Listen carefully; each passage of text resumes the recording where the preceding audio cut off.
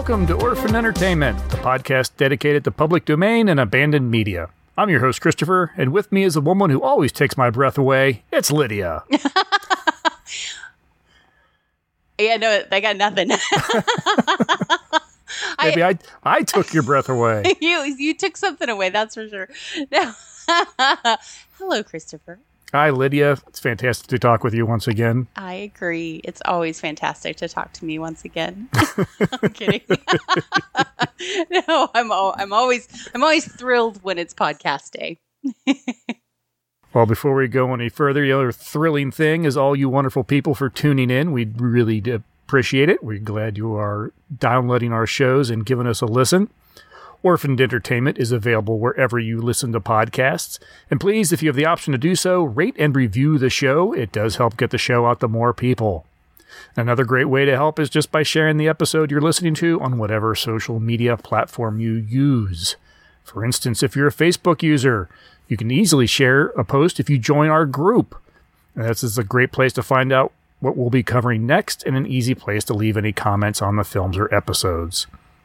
We have a YouTube channel where you can watch many of the films we've covered here on the show. Just go to YouTube and search for Orphaned Entertainment. And if you'd like to email us with any comments, suggestions, or feedback on this or any episode, please type or record a message and send it to orphanedentertainment@gmail.com. You can also find all these links at orphanedentertainment.com. With that, let's listen to a 5-minute mystery and a promo from another podcast. And when we return, we'll see just how far we will go for the last woman on Earth. Another 5-minute mystery.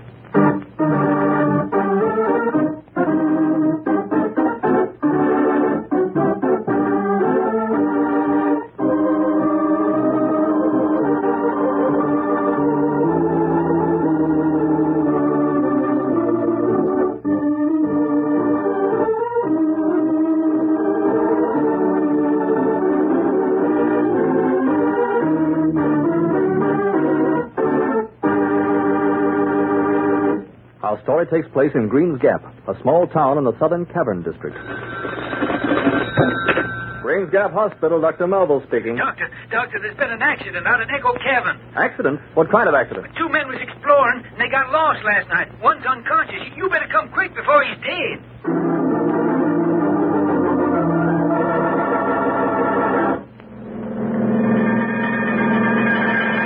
I hope you know how to get out to Echo Cavern, Lem. Yes, I'll be in town constable and ambulance driver. I reckon I know about all there is to know about this country. Ever been in the cavern, Lem? Once, Doc Melville, when I was a boy. Nearly got my hide hand off of my paw. Echo Cavern's a mighty treacherous place. You mean it's easy to get lost in? Yeah, not only that, Doc. It's that cavern gas, carbon something. Carbon dioxide? Yes, that's it. All of a sudden you run into some of that stuff, and before you know it, then you're out. Still, people seem to go exploring there. More fools they be. I wouldn't go into them caverns. Leastwise, not without a dog. A dog? What for? Well, if a dog keels over, then you know the gas is collecting. I'm afraid, Mr. Gatty, your friend is dead. Yeah, poor Patsy. It was from the gas, wasn't it, Doc? That's what it looks like to me. Why did you go in that cavern anyway? Well, Patsy asked me to. He never seen a cave before. How far did you go in? Well, it didn't seem very far, but all of a sudden we lost our way. Where was that? Well, how do I know whereabouts it was if we was lost? We tried to trace our way back, but it wasn't no use. And Patsy started to get scared. And it's kind of funny to see a big guy like that get scared. Yeah, see? He's rather big, isn't he? Yeah, 6'4". The mob used to call us Mutton Jeff. And then what happened? Well, I was a little scared myself. But we stuck together, walking in the dark with only my flash from the car. And all of a sudden, Patsy keeled over. From the gas? Yeah, that's what I figured. His head hit on a rock, and I guess that just about finished him off. Yeah, I suppose you reckon yourself pretty lucky, mister. Yeah, sure. I figure it was only because I'm 5'3" that I got out of there alive. And the gas must have been just about a foot over my head. Yeah? And what do you think of that, Doc Melville? I think you'd better arrest Mr. Gatty for the murder of his friend Patsy.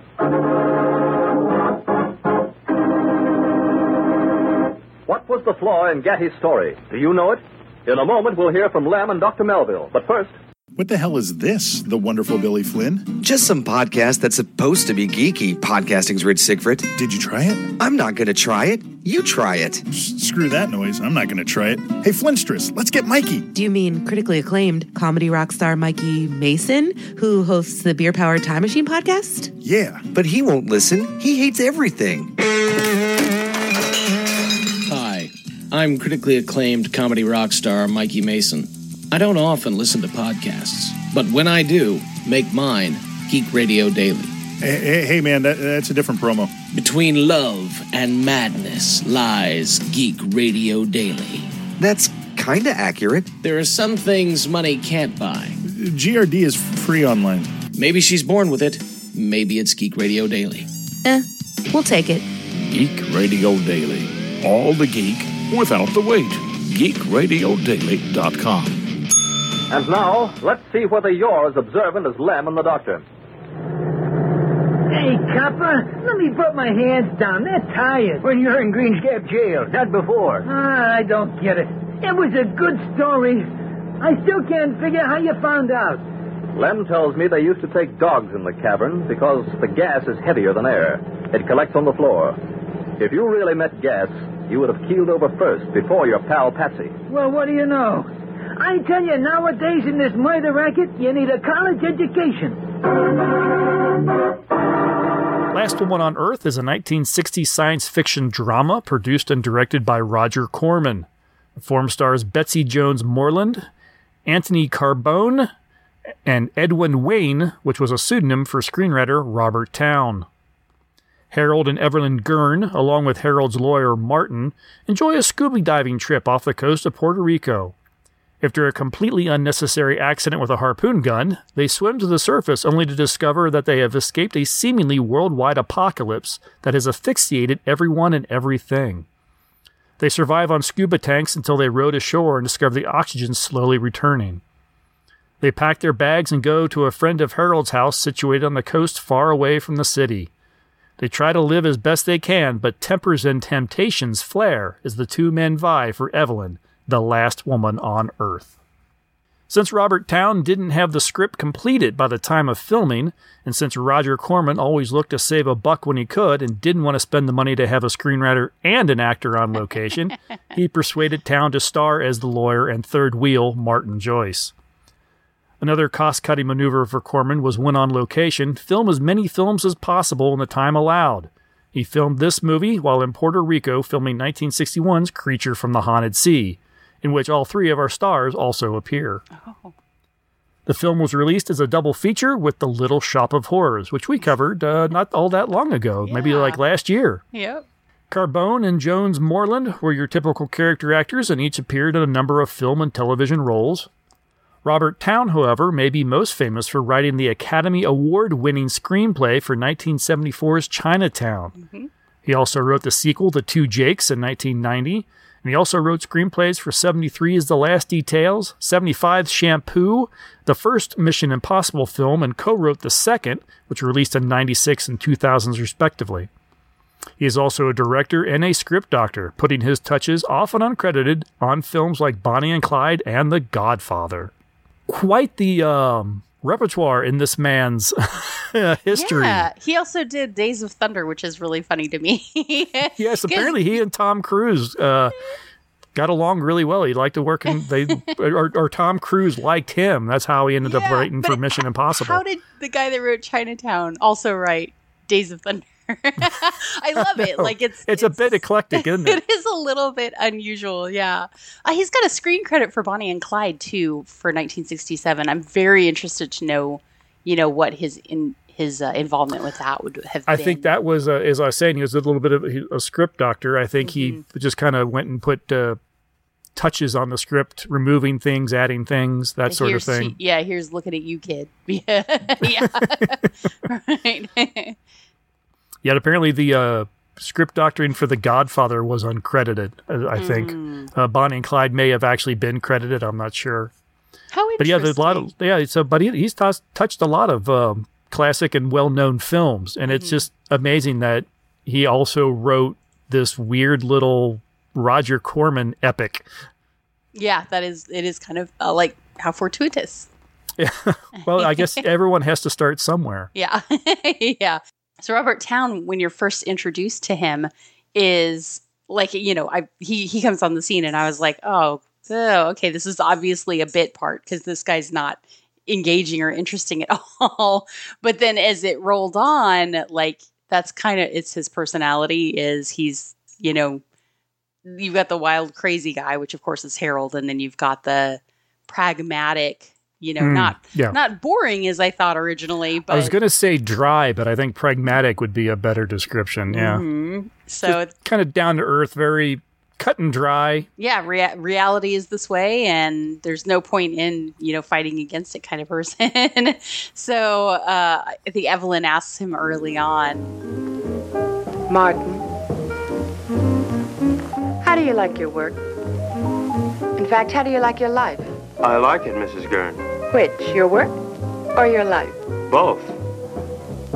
Is there a difference? I think so. Harold doesn't. Which is kind of funny because he's there very much for work. Mm-hmm. Which is, he's obviously there just to meet with Harold. You get the impression he's flown down from somewhere to take care of this $1 billion issue that Harold has incurred.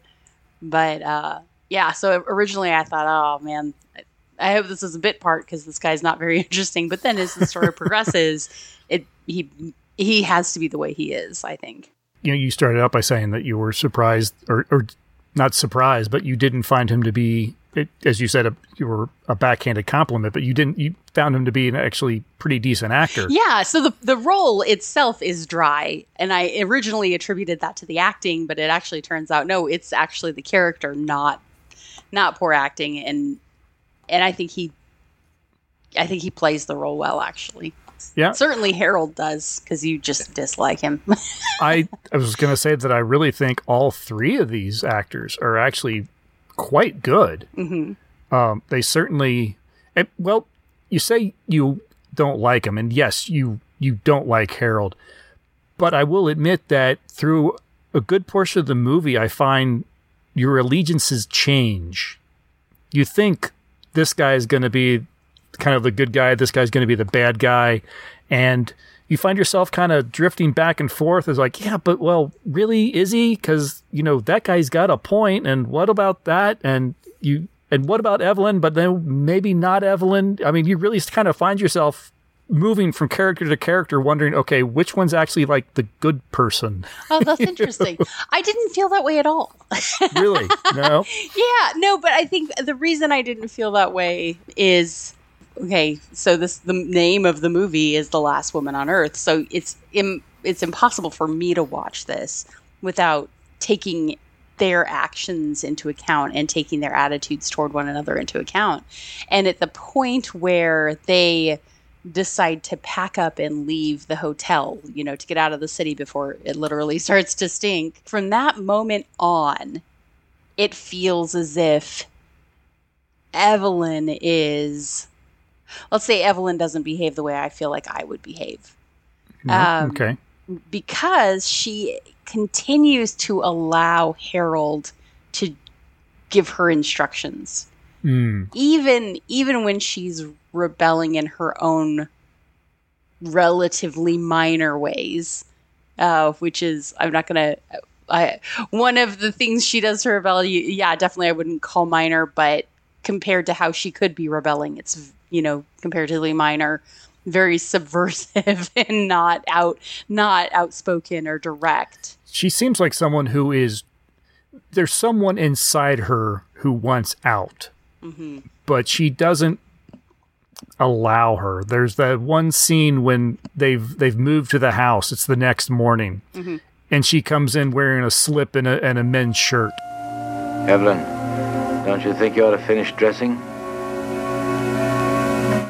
Why? Expecting company? Martin is here. So he is. How are all your family and friends, Mr. Joyce? Delighted you dropped by. How would you like me to dress for the occasion? Evening dress? House dress? Slip. He's going to be here one hell of a long time, Harold. All right. We're in a rotten situation. An unprecedented one. But I'm not going to fall apart, and neither's anyone else as long as I can help it. Look, you don't build all at once. I didn't make my money in one day. You lost it in 20 minutes. Now, we're going to work out a plan, and we're going to take it step by step. If you take things as they come, if you do them step by step, we're going to be all right. Evelyn, how about breakfast?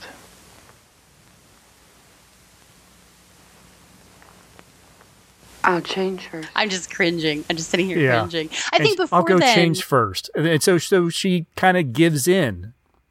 But It's yeah, that person before trying then, to get though, out, though. You see her when she's walking on the balcony edge. When I think even in the very beginning in the cockfight, I think, which I can say that because it is actually what it is. Oh, by the way, yeah. Thanks for bringing it up. I actually wanted to start. I was going to mention this early on. Yeah, there is a legitimately real cockfight in the first 5 minutes of this film. And so if you're someone that is a little sensitive about that sort of thing, and let's be honest, if you're not, what the hell's wrong with you? It's not graphic. I would say it's not graphic. And I would also say that it helps explain the characters. So I don't feel as if it's very gratuitous. important. Yes, it's a very important scene because it's a lot of exposition. And metaphor. You find out, you find out why they're there, why Harold and his wife are there, why Martin's there, what's going on. You learn a little bit about the type of person Harold is, and you even start learning a little bit about Evelyn and Martin. So that's a really important 5 minutes. It's just unfortunate that there's two animals killing each other. I also think that you learn a lot about, in a single line, you learn a lot about Evelyn and Harold's relationship. Because Martin says, "Oh, you're Mrs. Gurn, you're Harold's wife," and she says occasionally. Mm-hmm. And so immediately you know it, but you know that their marriage was relatively recent because it's been since the last time Martin saw them or saw Harold. And so you learn that they're already kind of an on again, off again couple. And she says early on that she is not, that if she had, had her wits about her, she wouldn't be in the position she's in. And it sounds to me like she's talking about having married Harold potentially again.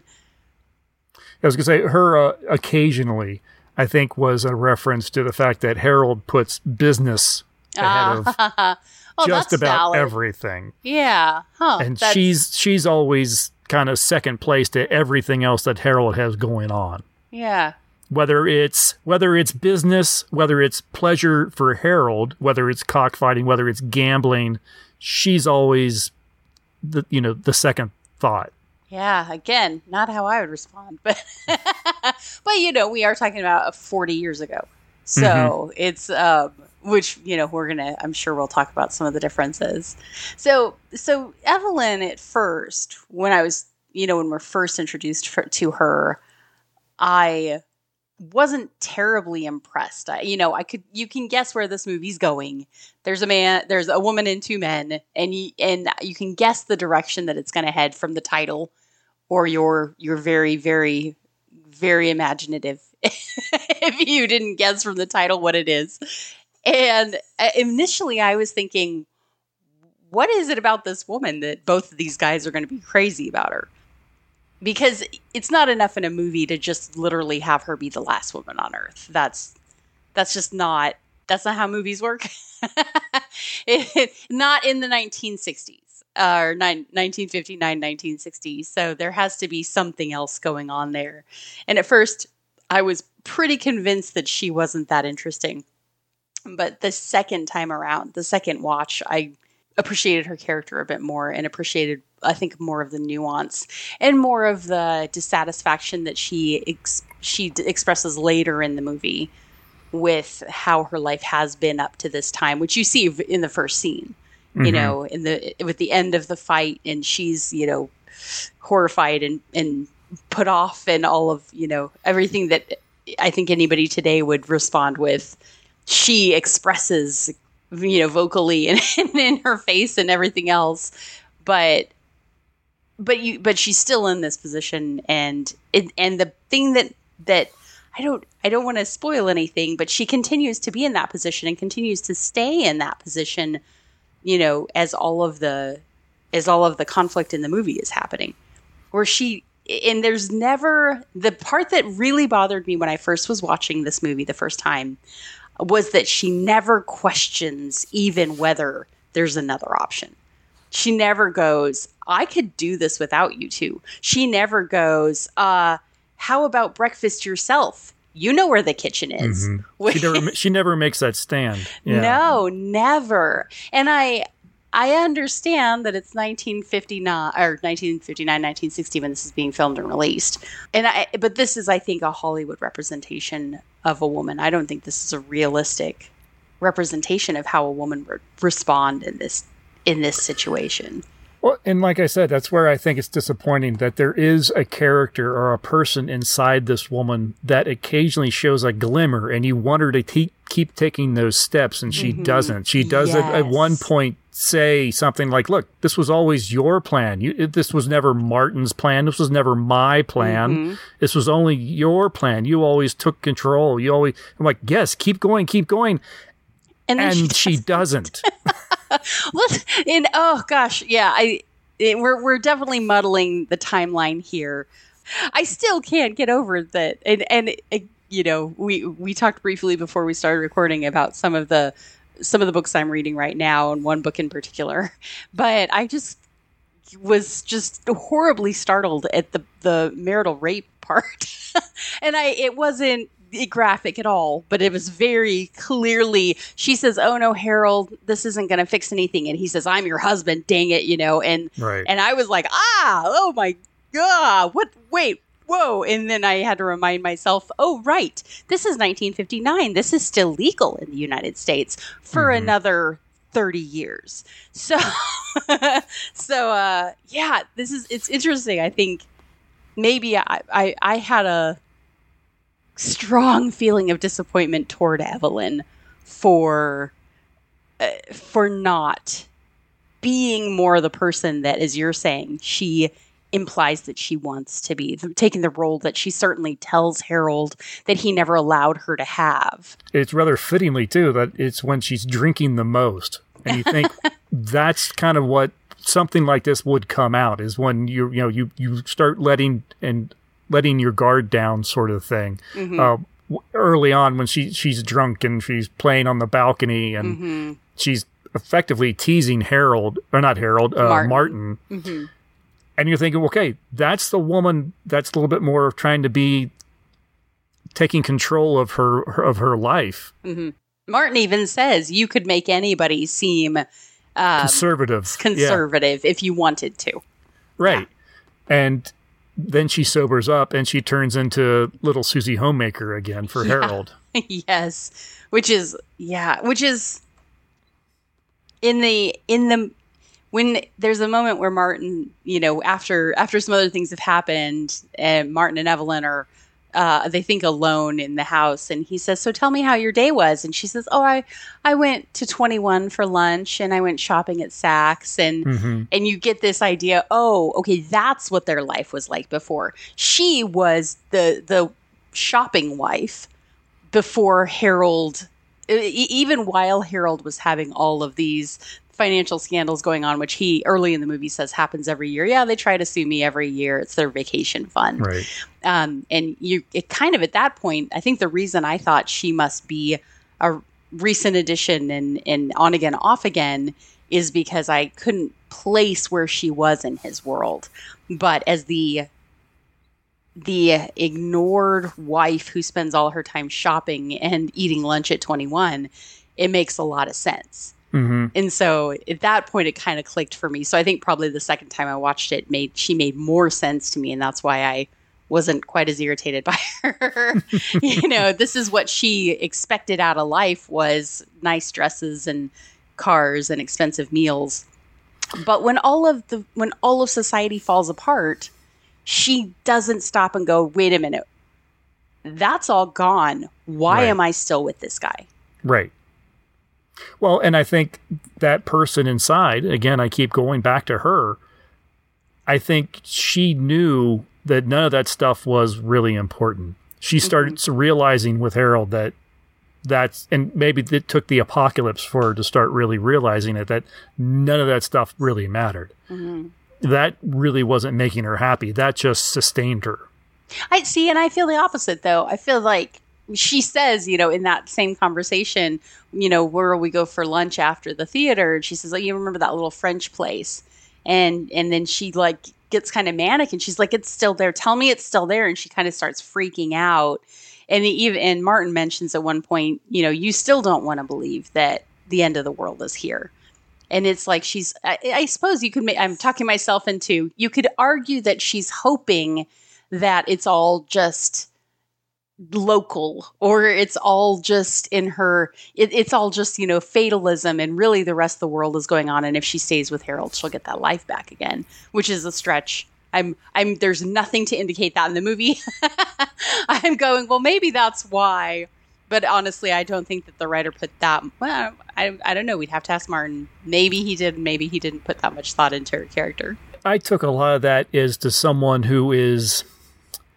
That's more big picture. That's the world. That's society in general. Not necessarily she's concerned about whether or not she can go to that French restaurant again. It's more. No, I agree. Yeah, definitely. She's saying, tell me the world hasn't really ended. Tell me there are still places we can go, and where money matters, and where I can have nice things, and where I can bury my sorrow in spending money, the American pastime, and instead of really this being the end of the world. And I've got two choices, and one of them is a, controlling, arrogant man, and the other one is a fatalist.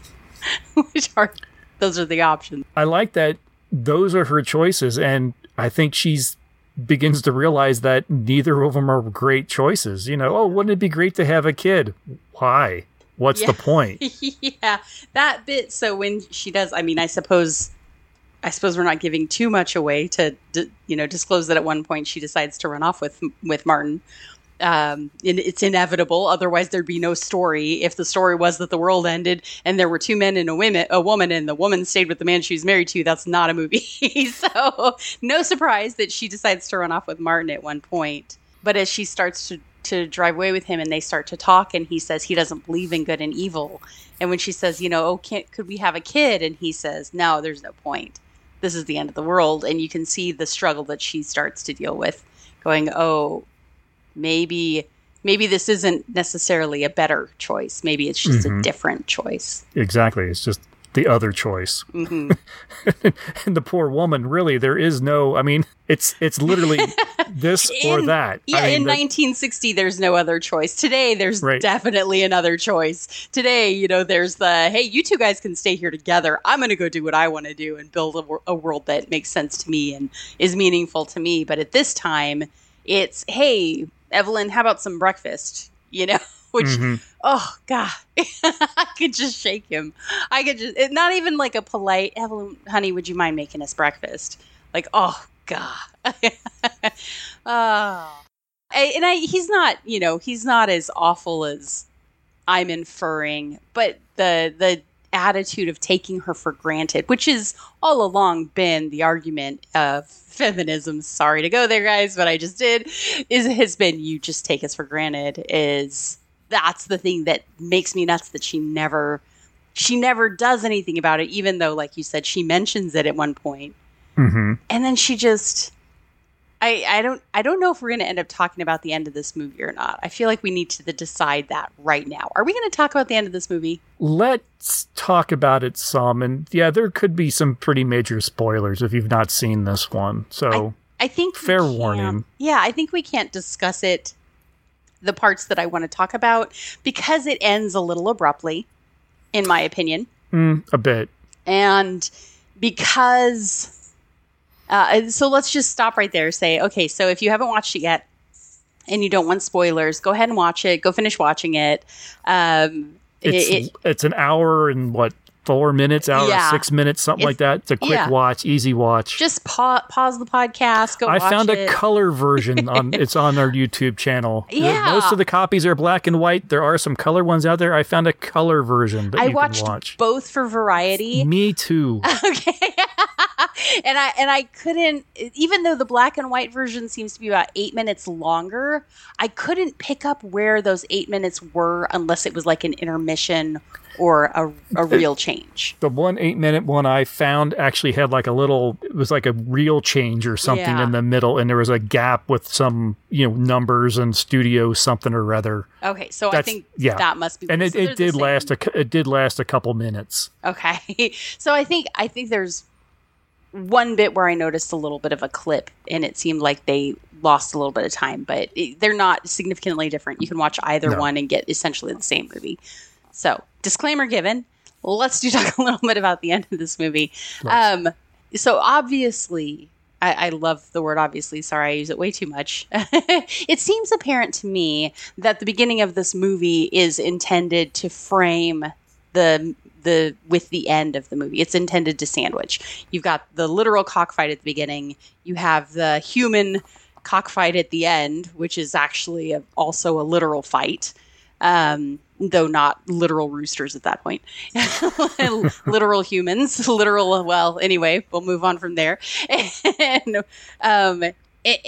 then you have an abrupt ending that I feel is wholly and completely, without any exception, unsatisfying. Yeah. The end of this movie is it's bizarre. It feels no better to me and then I woke up and it was all a dream. Yeah, it's an ending with no consequence. Yes, thank you. I was trying to frame it, and that's exactly right. So you have people that have gone through this whole situation, and in a way, you could argue it's a very realistic ending, in a way. And in fact, probably not just in a way, but you could probably argue, yeah, this is a very realistic ending. This is probably what would happen. I mean, certainly that's what the movie is arguing. The movie at the end, Harold saying, "Will we never learn?" Is saying, well, this is how it will always end because this is how humans are. Mm-hmm. Yeah, there's no satisfaction in the end of it. There's not even necessarily really a conclusion, because the loss of the one character, I'm going to try and dance around it for a little bit here. We'll see if I can. The loss of the one character doesn't have any impact on the other characters. And it doesn't, it has no impact on their relationship. And it's like, wait, how can you go through all of this and literally have a death of 1/3 of the human population? Just kidding. It really is 99.99999% of the human population. It just happens that you see one person, die. Mm-hmm. But how could you go through all of that? I suppose the argument is, well, there are only 2 people left on the planet, and so obviously we have to stick together because we're a tribal society, and that's what we do. I'm being a little facetious about the tribal part. Martin and Evelyn run off together, and Harold does go after Evelyn. Or does he go after Martin? Yeah, see, that's where I was kind of going, is you want to think, oh, he realizes that he truly does love her. He wants her back. And more I'm thinking about, and the way he's acted earlier in the film, I'm thinking, this is what you do if someone runs off with your money or your prized, possession. Yes. No, and that's possession exactly is exactly the right word. I think he views Evelyn as just another possession that his money has gotten him. She's literally the most valuable commodity in the world. Yeah. She is the money in the new world, in the resulting world of, death and mayhem. But no, he worked his whole life to get rich, and now the only thing that's valuable is her, and so he is going to get her because he wants what's valuable. Not because it's valuable to him, but because it's valuable to somebody else. But then the last line of the film bothers me, because he holds out his hand. Let's go home. Where is that?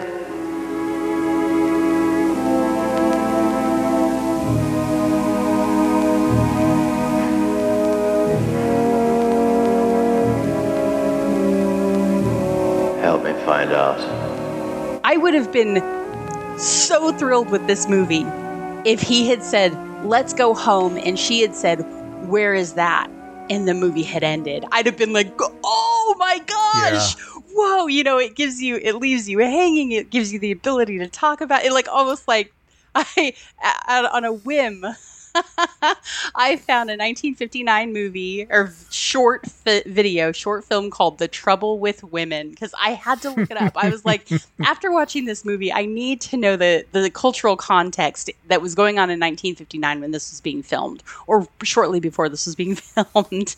And I love it because it's one of those where at the end it poses a question and it goes, what is not Harold, but what is Bill's real problem with women? Where it doesn't give you the answer, but leaves off, what does Tommy really want to do with the money?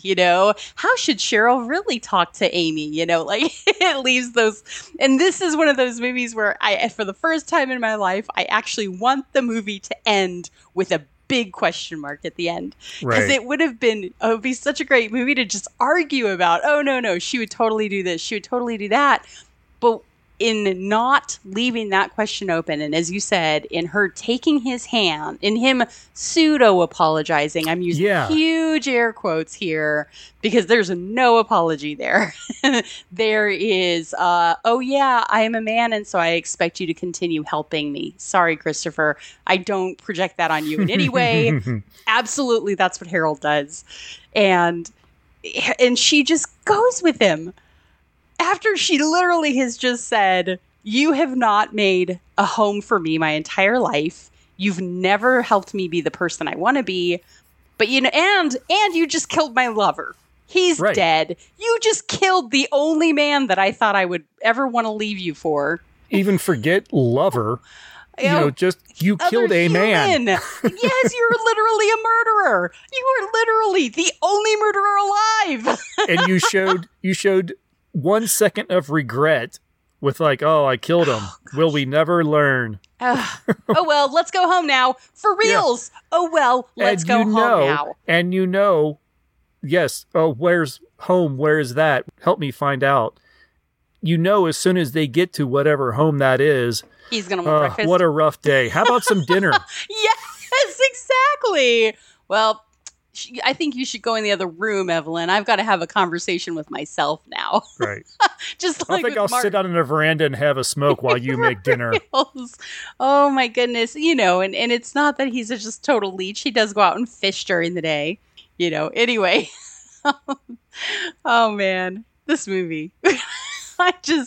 And then she just goes with him. And I could understand her saying, you need to sit in a corner and think about what you did for a little while. But she's just like, oh, you want me to help you? Okay. And she doesn't say anything. She certainly doesn't talk like that. But, it's such a disappointment. If they just left it, even if people argued, no, she'd totally go with him because she really believes he's the last person alive, they're more likely to survive together than if they split up, I would be happy with that. But it would have been such a better movie if it had ended with the question. It annoys me that we have to watch this actress in this type of role. I would love to see her as a femme fatale. She looks like one, doesn't she? Oh, she's a beautiful woman. Striking features. Striking is the right word. Yeah, I would love to see her in a role with more meat. Oh my gosh. She could watch some Perry Mason. No, I'm kidding. I'm only being facetious. She was in a lot of TV shows. I would be terribly interested to see her in, Bonanza, Gunsmoke. Probably not the Donna Reed show, but yeah, I'm just afraid most of her career she probably came up being a 50s woman, or the 50s housewife type. And I would just love to see. Can you imagine her in something like Scarlet Street? Yeah, I'm looking through just to see, hopefully you can find a credit where she was the murderer, but I don't see one. No. But yeah, I think she's interesting. Early on, I didn't care for her, but then I think you're right, though. I think she's very good in this role. I think she's the conflicted person very well. Yeah. And I have to attribute the disappointment I felt at the end to the writing and not to her in any way. And really to any of the cast. I think even with Martin being wild-eyed and mad at the end, which that part for him, how he progressed to the point of mania, I really enjoy watching. Like, I really enjoyed him in that. And in fact, he and Evelyn both, it's like, you can see how they'd be drawn together. You can see how in this situation, it's inevitable that they would want to get away from where they had been trapped before. And it seems, unconscionable to me that either one of them would choose to put up with Harold.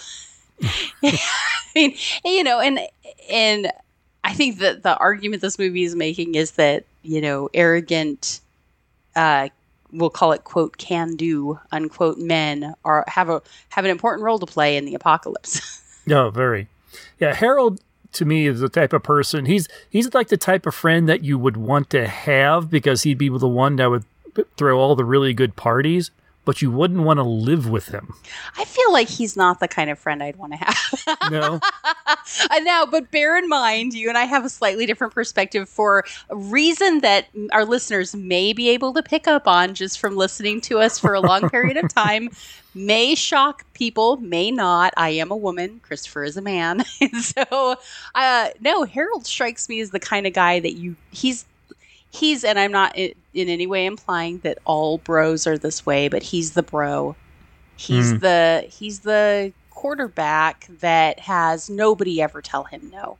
He's never failed at anything in his life.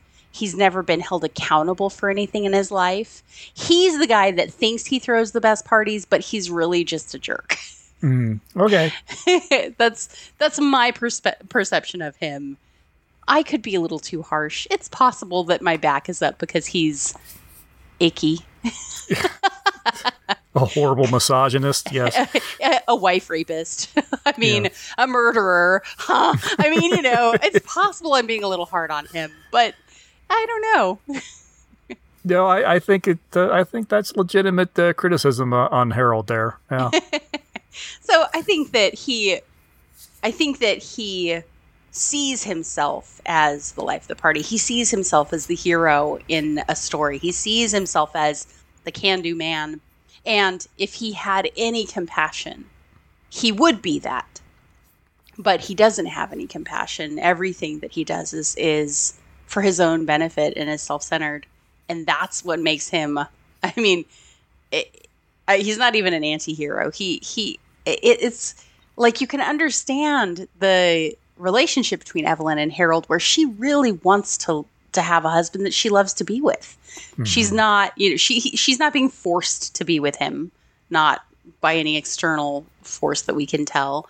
And he thinks he's a good husband. He thinks, hey, I give you all the money you need. I take you to nice places. I show you cockfights. I give you plenty of food that you can cook. Lots of food to cook. Hey, you've got jewelry. You got nice dresses, and now you can be barefoot all the time because nobody will judge you. So, but I give you the best house that we can find on the island that didn't belong to us to start with, but I can break it into it. So all facetiousness aside, you understand their relationship, I think, because she is trying so hard to get the husband she wants him to be. But then at the point where she has the option to move to something else, before she realizes that Martin is a fatalist and is really content to let the world burn. Mm-hmm. It's just surprising to me I think it's maybe surprising to me that she doesn't move a little quicker to get away from Harold. You just made me think that, I don't know why I didn't think about it. Martin literally would be the type of person who would just pretty much just decide that if it was just the two of them, there wasn't another third party kind of calling the shots, there would be no discussion about moving anywhere else. They would let's just live our life here. Oh, he even says it. He says this is a place where we can just eat canned food all day and be lushes. And no, he genuinely is like, hey, this is it. This is the end. I guess that's an interesting point too. You know, if you were one of the last 3 people on Earth, would your inclination be, hey, let's rebuild? Or would it be, you know what?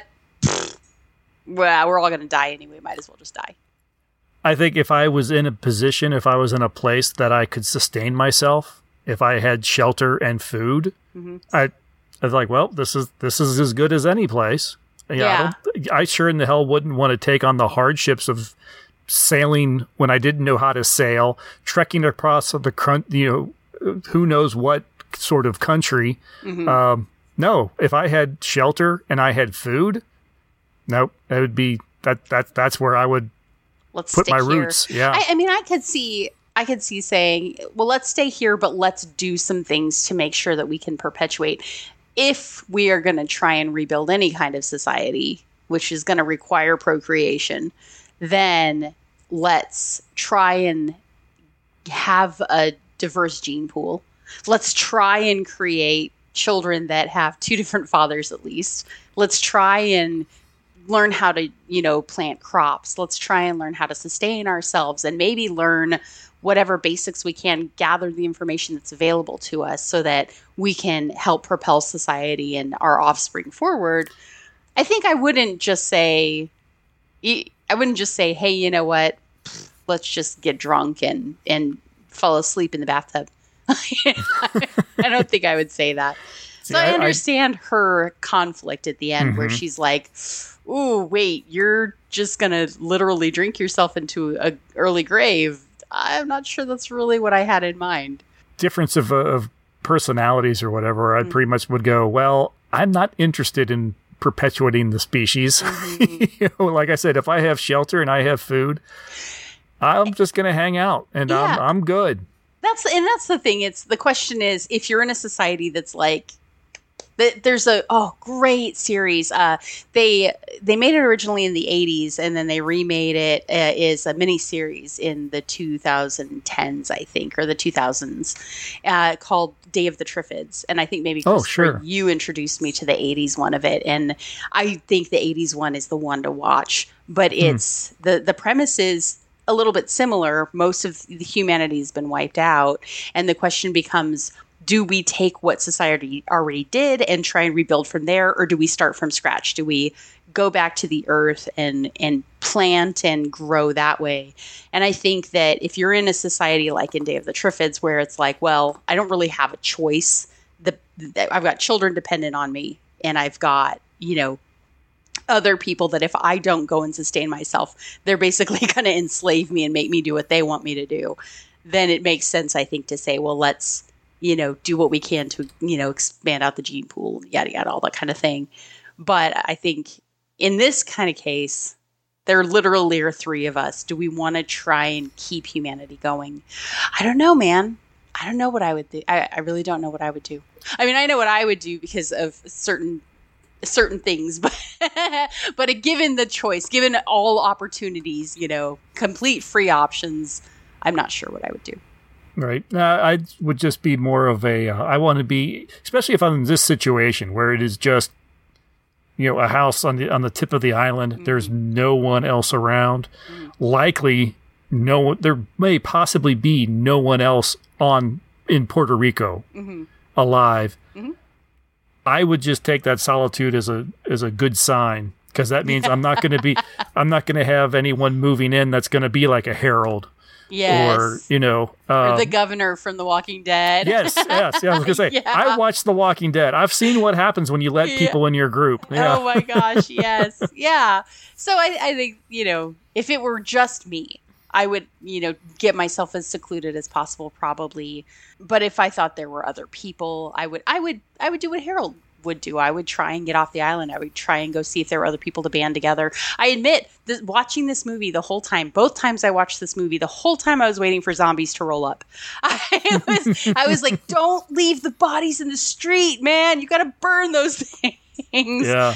That's something worth mentioning too. Oh, that I think is what was missing in the color version. There's a scene where Martin's walking along the beach and there's a woman's body there. Oh, you're right. That's what it was. I remembered earlier today and then I forgot again. And it's interesting that it is missing from the color version because I think it's just another little peek into Martin, I think. But I think it's a really interesting scene too. Sorry. But as far as it's interesting to me that they don't even try and do anything with the bodies. No, I suppose they're thinking all of Puerto Rico. There's no way we'd spend the rest of our lives trying to clean up bodies. There's no point. But I am a little bit surprised they didn't just go, but that grocery store over there's open. Let's go get supplies just in case we need them so we don't have to come back, you know? Mm-hmm. I suppose, though, in our culture, we're so set up to do, prepper kind of thought processes. And we've seen so many apocalypse movies at this point. We all think, well, that's not how you'd survive. Well, I wonder if that's something that they did do, but they didn't. They could have used a little, like, storming the stores montage or something, because they do pull up to the house in a car and a large moving truck. I had forgotten that. Yeah, no, you're exactly right. They I do wonder if they did take a lot. They found stores or canned goods, because I doubt they would go to the house and go, "Oh, there's enough canned good here to last for years." In a single house, doubtful. I don't know. Yeah. I tend to think they just shoved that truck full of dead bodies. They were just bringing them around with them. Like you do. Yeah. No, I think you're exactly right. I had forgotten about that. And they do definitely mention that there's so much food there they could live for years on it. So yeah, I think you're exactly right. They did that. Yeah, definitely could have used a little montage, and maybe they filmed it and it didn't make the cut. Who knows? Or maybe they just couldn't find a grocery store that was like, oh yeah, come in and just pull stuff off our shelves. That'd be fun. Yeah. I'm pretty sure they were lucky enough to get a town that would be willing to, vacate a street for him to walk down. Yeah, exactly. Wonder how much candy the little girl got paid to lie there in the street and pretend she's dead. Oh man, that was the other thing. I'm glad you said that. Like that was, of course, it starts off with their captain of their boat, and so what's going on. From the movie what's going to happen.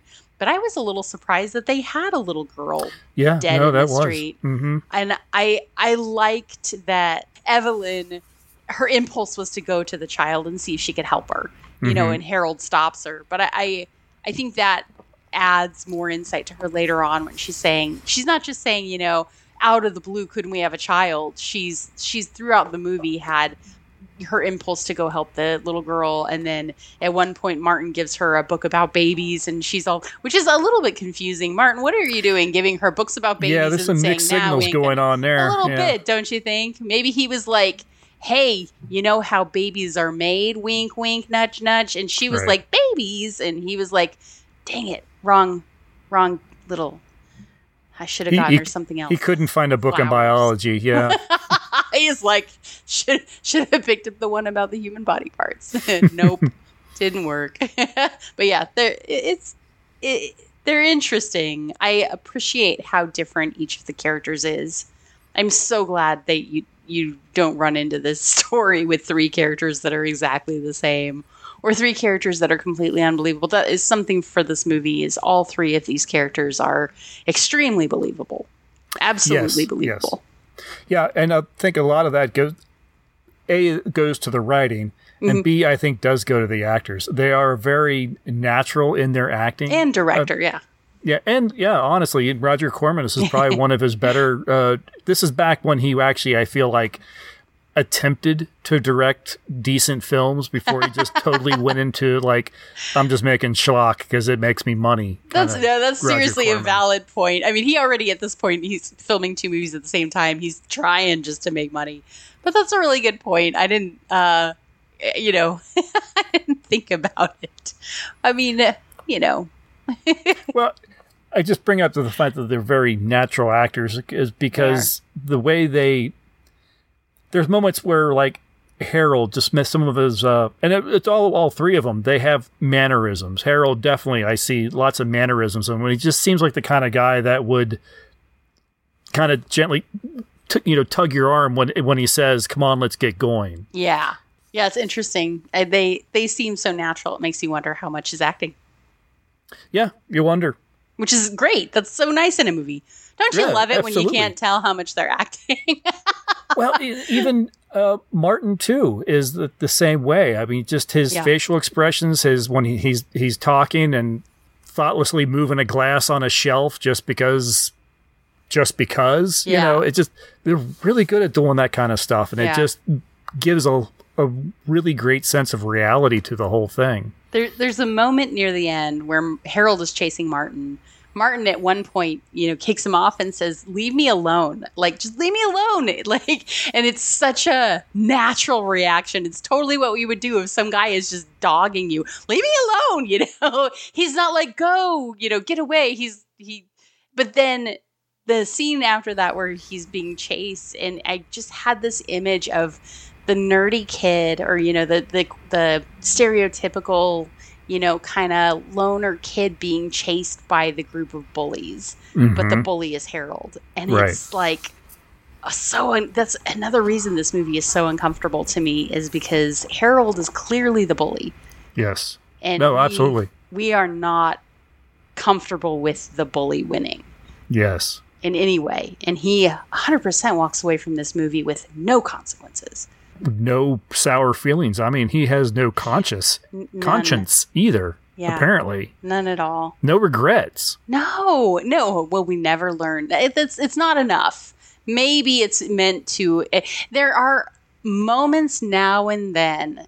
There are 2 or 3 lines in this movie where somebody says something, and I feel like if they had said it differently, it could have had so much more weight to it. That's a really good example. Will we never learn?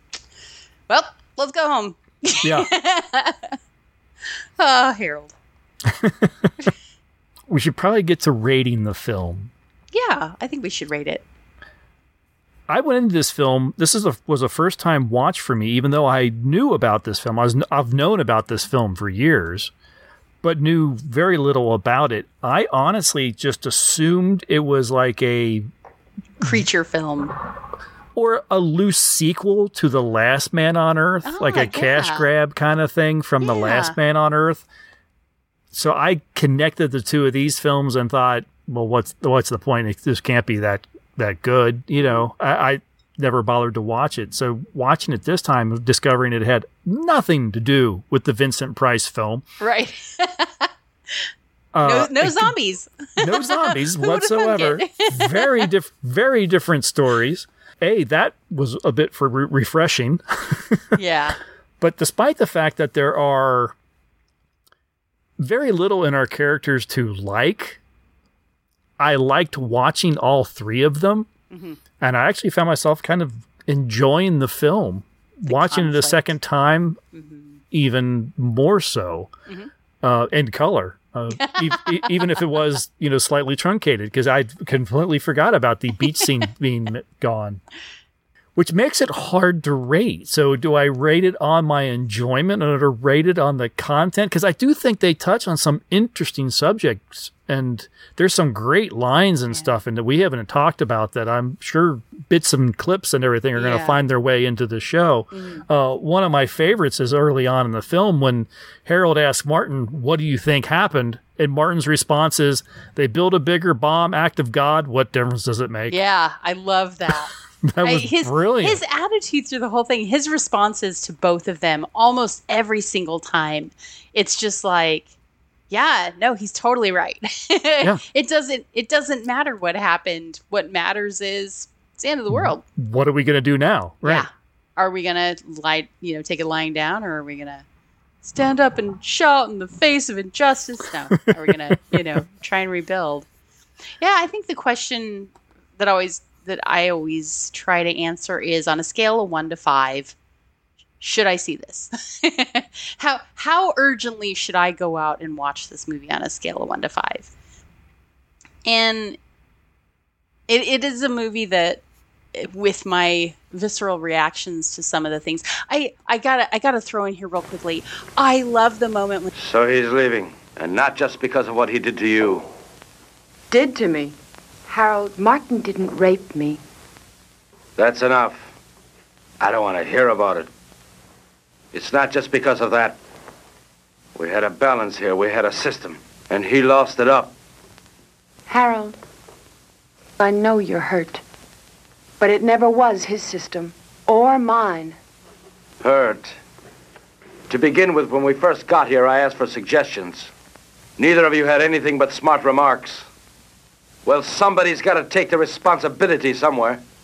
Sure, you had a system and we had none, but we needed our own, Harold, not yours. But you never had anything. Never, Ev. Not when I met you. And not when I married you. Your system never really worked for me, Harold.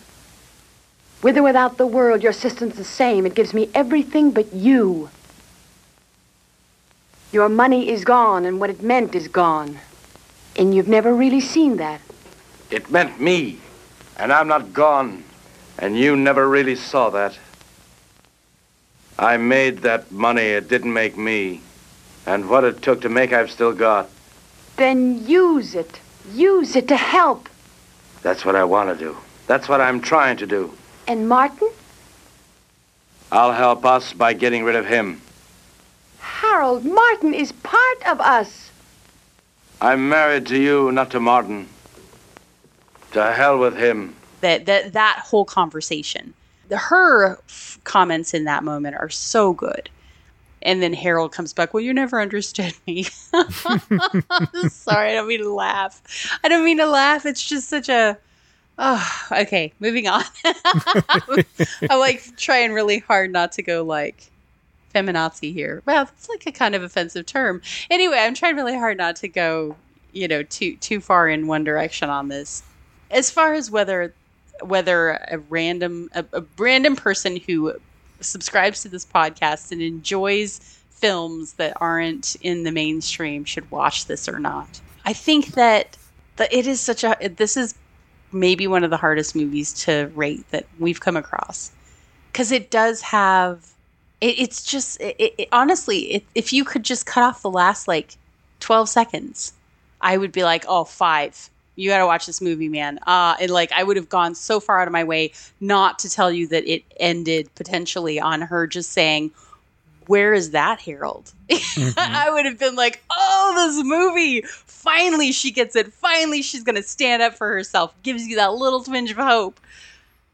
But with it as it is, mm-hmm. I'm torn. I feel like I have to give it a 3. Yeah, that's kind of where I'm falling. I feel like that's the dreaded 3. That's the it's the wishy-washy. I can't decide, so just put the number in the middle. But yeah, it's not a 2. No, there are so many qualities about this film, moments about this film that you're like, oh, I want people to see this. But then there's other moments in the film where, yeah, you can just skip that part. It's an exercise in frustration. This movie is an exercise in frustration. The whole time you're going, even from the point where Martin gets nicked by the spear gun, and then it has, I guess the impact that has is bringing them to the surface. Right. Because I kept going over and over. What is the point of that? Aside from me cringing at them shooting at a ray to begin with. But yeah, a manta ray, a harmless manta ray. I have to think they were underwater and going, why the hell are there no sharks? Be fair here. If they had been shooting at sharks, I would be railing on this movie. Okay, at least a shark has some amount of threat. No, that's the thing though. I'm going to try not to go too far off on the side. There's an amazing documentary about the woman. She and her husband did all the B-roll for Jaws, and they were conservationists. And she said that if she had known Jaws would take off like it did, they never would have agreed to do the film, because Jaws is like King Kong. You don't you're not afraid to go out into the woods because King Kong might be there. It's completely fiction, but people. Okay, right. That was my little side thing. Back on point. No, they were shooting at manta rays. There's so much in this movie that makes you cringe. There's so much in this movie that makes you go, oh, that wasn't okay then, even though it was acceptable.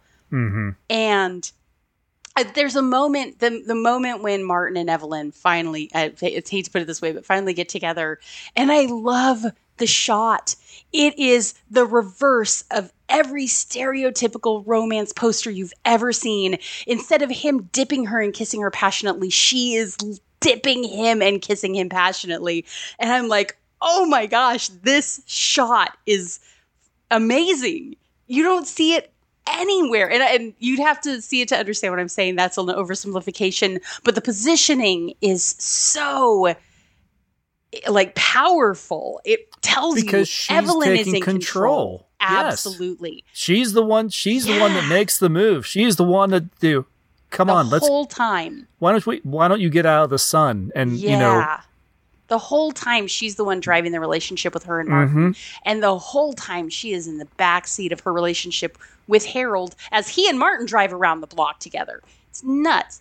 So this is an operation in frustration. But I think if you want to watch a movie and then argue about it and yell about it with a friend, this is a great movie to watch because you can watch it and go, oh, that ain't right. Or you can watch it and go, yeah, girl, get it. And then you can watch it and go, what are you thinking? There are some fantastic scenes. And like I said before, I like watching all these characters, even though I don't like these characters. I feel like I'm talking myself around to a much higher rating because I honestly think a 3 is the right way to go. I think though genuinely, if everything about a movie or almost everything about a movie makes you want to recommend it, except for the last 12 seconds, it's hard not to say it deserves at least a 4. I think it's one of those movies that this would be, if any of you teaches a women's lib class, this would be such a great movie. This would be a great movie for so many situations, as just to sit down and watch it because you want to feel satisfied at the end of a movie. Don't watch this movie. You're not going to feel satisfied at the end of this movie. You're going to end this movie and go, even if Evelyn and Martin weren't great together, this is just a travesty. And so I am torn. I kind of want to give it a 4. I think I'm going to give it a 4. I think I have to give it a 4. I think there's too much in this movie that is good to not give it a 4. And I'm totally okay with you disagreeing with me. I don't disagree with you, but I'm going to stick with my 3. All right, there. So it gets the magical 3.5. And for the first time, maybe ever, Lydia is rating a non-romance higher than Christopher is. That is history. A horror film, no less. Lydia's rating higher than Christopher is. Yeah. It had to happen sometime. I mean, I'm probably as surprised as the listeners are.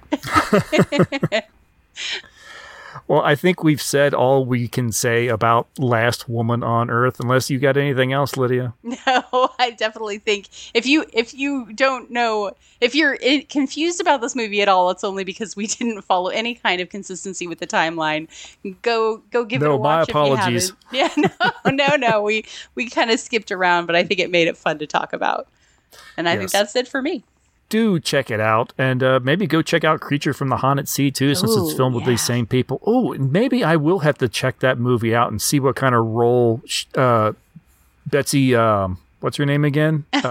Betsy Jones Moreland.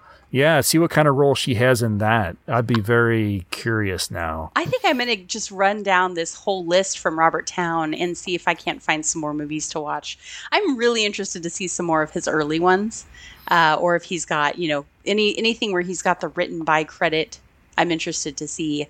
I'm interested to see if I can suss out whether the interesting parts of the story were due to his writing or down to the actors. Yeah. I think he's still with us, too. I wonder how open he is to talk to us. Yes. Could you come onto our show and talk to us about a 62-year-old film that you wrote and starred in? That we did not rate as a 5 Othels. Please, Mr. Town, we'd love to talk to you. I don't know. It might be worth it. Might be worth an ask. I'll see what I can do.